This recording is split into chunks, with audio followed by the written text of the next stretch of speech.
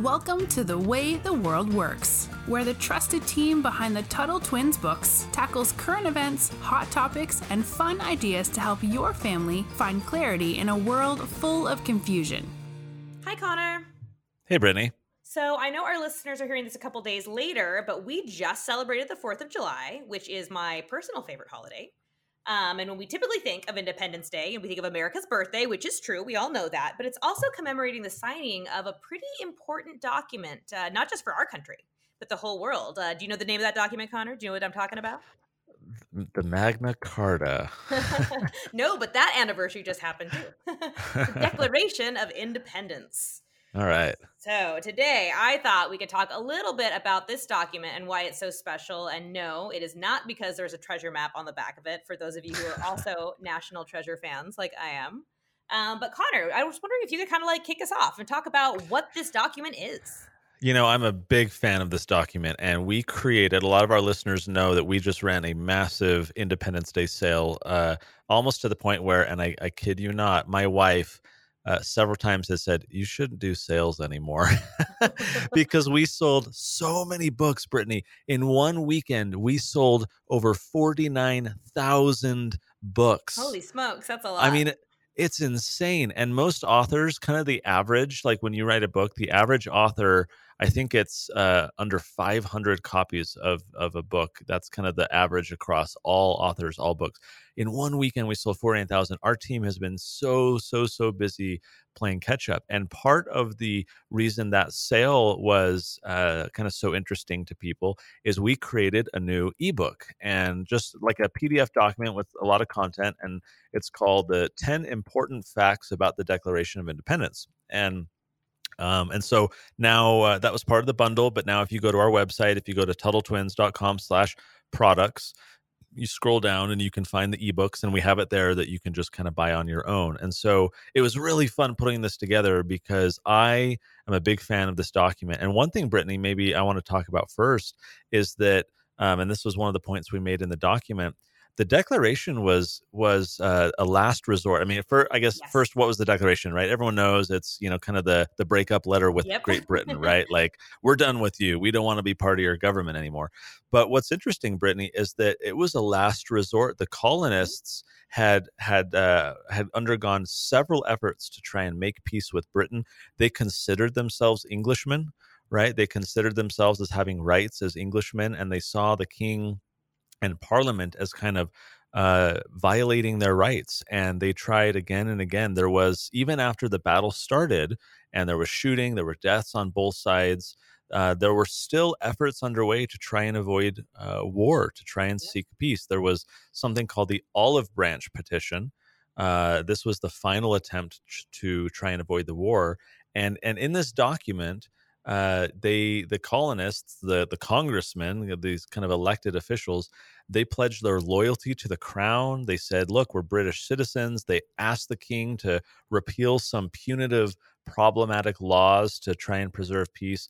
And the king, King George, refused to even read this petition before declaring the colonists to be traitors, to be in rebellion. And so he issued the Proclamation of Rebellion that basically said nope. And so, at the end of the day, they felt like that this is kind of our last resort, and now, it's war.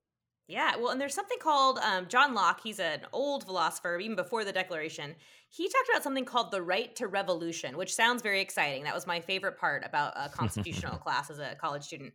But even he says that you don't have the right to rebel until you've tried every other outlet first, right? You've got to try to make peace. You got to try to do it the right way. However, if after all these things, like the colonists did, your government still won't listen to you, then you do have the right to rebel, which is exactly what the Declaration of Independence was.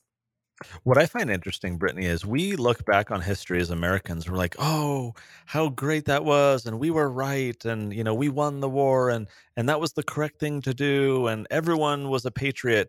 But on that latter point, it's always interesting. We tend to think that the colonists were kind of united and they wanted to throw off the chains of British rule. And that's simply not the case. It's estimated that around 40 to 45% of the quote unquote Americans, the colonists, were supportive of the cause. It was very popular.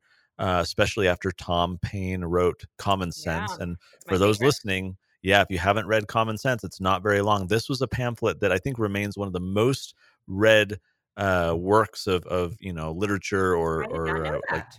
yeah, like up there with the Bible. And especially when you look at the population of the time, and you compare how many people bought this pamphlet, this booklet, Common Sense, relative to how many people there actually were, just this high percentage of people reading this. And so it was very popular. Go read it as a family if you haven't read that before. It's very interesting. But even still, Brittany, only 45% of the population were supportive of the war. The rest of the people, they wanted to avoid war. They didn't want to pick sides. They maybe chalked up the whole affair to politics. Oh, that's too controversial for me. I just want to attend to my business. And Brittany, I think that's really interesting because today there's some of us who are very active excuse me, actively pushing for freedom, right? We're in the fight. We're trying to restrict government power. There's a lot of people, of course, who oppose us, who think very differently and want big government and so forth. And then there's a lot of people in the middle who are just kind of tuned out, apathetic, Doing their own which, thing. yeah, if you're apathetic, it means you're kind of indifferent. You're not really interested. You have apathy. So that's an apathetic person. But yeah, I think that the same holds true today, right? We see something similar in our own society. Yeah, absolutely. And one thing you brought up something that I really liked. You said that we didn't all agree. And one thing that I love about the Declaration and our founding fathers specifically is when we look at this document, this is not a bunch of men who are like, yeah, you know what? We all came to agreement on this. I love every single person in this room. The Second Continental Congress was a nightmare. And you think about this too, there's no air conditioning back in 1776. And everybody wore the wigs, like the men wore the Mm-hmm. wigs when they went on public. So I always just think how grumpy they must have been because here they are in the summertime. It's super hot. They're all in their wigs. They're all yelling at each other because nobody can agree. But nobody, but they had to come to an agreement, and this is what I think we're missing nowadays. Everybody seems to just not get along, and we can't even see how we can compromise with people or how we can get along. But the founders did not agree on most things. There was a lot of contention, a lot of anger in that room, but they were still able to kind of move forward and do what needed to be done because, as you said, the government had just kind of abused them too much. They had taken too much. I agree with that, Brittany. And one of the things that I like to do each year, and I'm not always perfect at doing it. In fact, I did not do it this year because instead I was creating this ebook. But what I'd like to do is read the Declaration, specifically the list of grievances, the Yes. the list of reasons why the founders, the colonists, were like, "That's it. We can't take it anymore. You violated our rights." And it's so interesting to read that list of things that they were complaining about and compare it to our own day, right? Like our We own put up with government. more. I think we probably Right, put up with more. exactly. They're worried about limited taxes and the executive power of the king and restricting immigration and these kinds of things. And it's mind-boggling to say, okay, we are basically doing a full-on revolution against the most powerful government in the world over these things.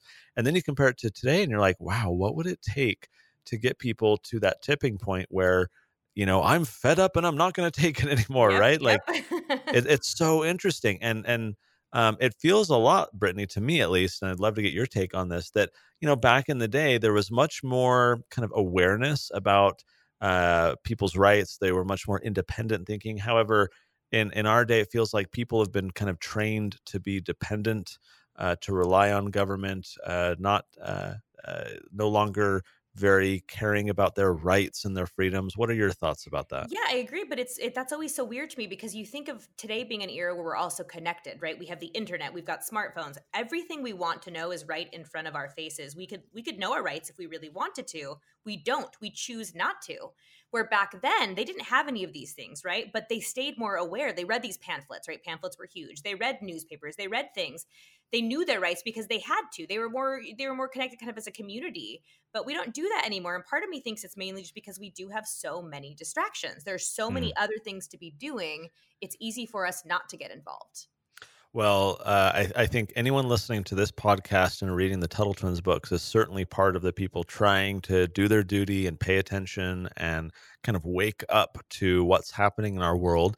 And if you are a first-time listener listening to this episode, or you haven't gone all the way back, I would encourage you to go back to the first episode where we teased a little project about American history that might be of interest to listen to, because there's a lot more work I think that's needed to help people learn these things in a very important way. On this issue, Brittany, and I put this in the ebook as well, but it ties in really well to what you're saying, is that when Thomas Jefferson was taking the lead role in drafting the Declaration of Independence, he was trying to basically stitch together a lot of things that people already believed. And in fact, a lot of things that people were already talking about. There had been some states that in their state legislatures, they had been passing, proclamations and declarations and asserting their rights, especially in Virginia. And so Thomas Jefferson had access to, the different ways that people were saying it and thinking about it.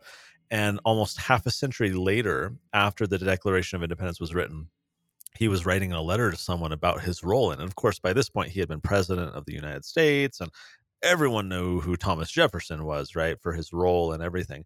So he's writing this letter to someone explaining or sharing some thoughts about it.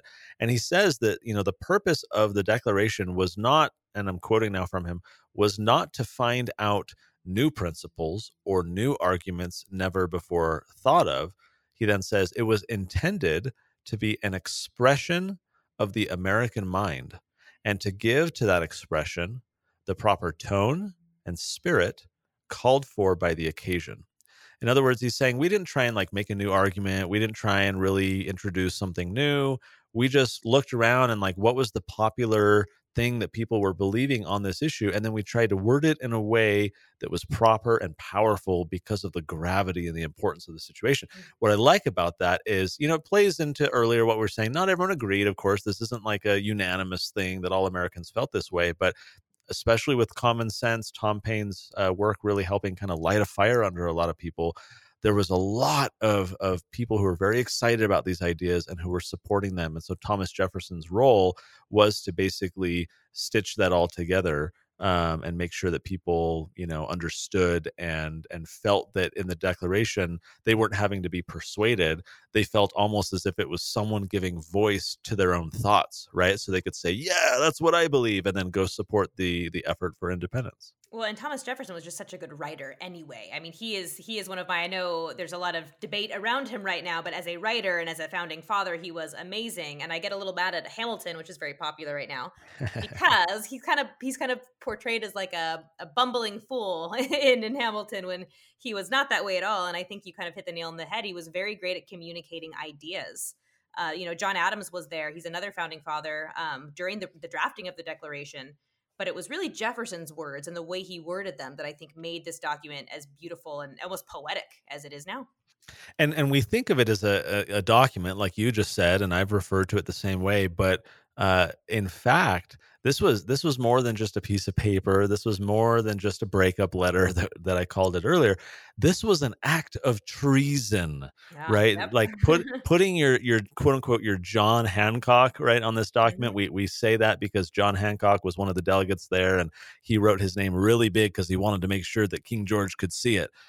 With his spectacles, right? Or what, and so that John Hancock was the bigger signature. But here's all these people writing their signature saying, we agree with this. We are committing to this. They're pledging to one another, Yep. Right? They're, I'm going to get this wrong. They're I know, I was sacred. trying to think of it too. They're mutual, what is it? We mutually pledge to each other our lives, our fortunes, and our sacred honor. Yeah. That's it. Yep. And so this is super important. And they're saying we pledge to each other our lives, our fortunes, our honor, because they knew that simple document was going to be insanely controversial. It was going to provoke and fuel a war. And Great Britain, of course, King George was not going to like it. So they were committing treason. And it's not really treason in the sense that America won. And so, they were no longer subject to the British government, who could, hang them or put them in jail. But certainly during the war, there were plenty of attempts to try and, punish the people who disagreed with Great Britain and wanted to be free. So it shows that, I guess, actions have consequences, and something like the Declaration of Independence absolutely had consequences. And they were very lucky that they didn't, that they did win the war. Another thing I wanted to point out is it was there's that line, that all men are created equal. And I've heard today on several things, that only meant certain people. It only meant these people. But the context we see it in now and what it meant for the whole world is that it was all mankind are created equal. And that was something that really struck me. And having said that, back in these days, women didn't have a lot of rights in America, but this line is still applicable to me, and it's still applicable to everybody. Because as it's become a part of our national, belief and understanding and principles, like that means that every single person here is created equal. And that's always been my favorite line. That's a great note to end on, especially not only for women, but people who are ethnic minorities, blacks. There's a lot of concern about that. Weeks ago on our Instagram page, we shared this image that Elijah put together, kind of a custom drawing he did of all the different characters in our books that have had, different kind of ethnicities and backgrounds, showing that, quote unquote, all lives matter. We're all created equal, that we all need justice. We all have rights. You're right to point out that, even though at the time it was not applied quite holistically or in that full way, it's something that we continue to, improve at. And so in some ways, things are better than they were 250 years ago.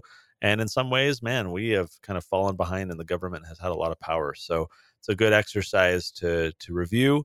Hopefully you guys got that ebook. If not, you can go to TuttleTwins.com/products, scroll down a bit and you'll find that ebook.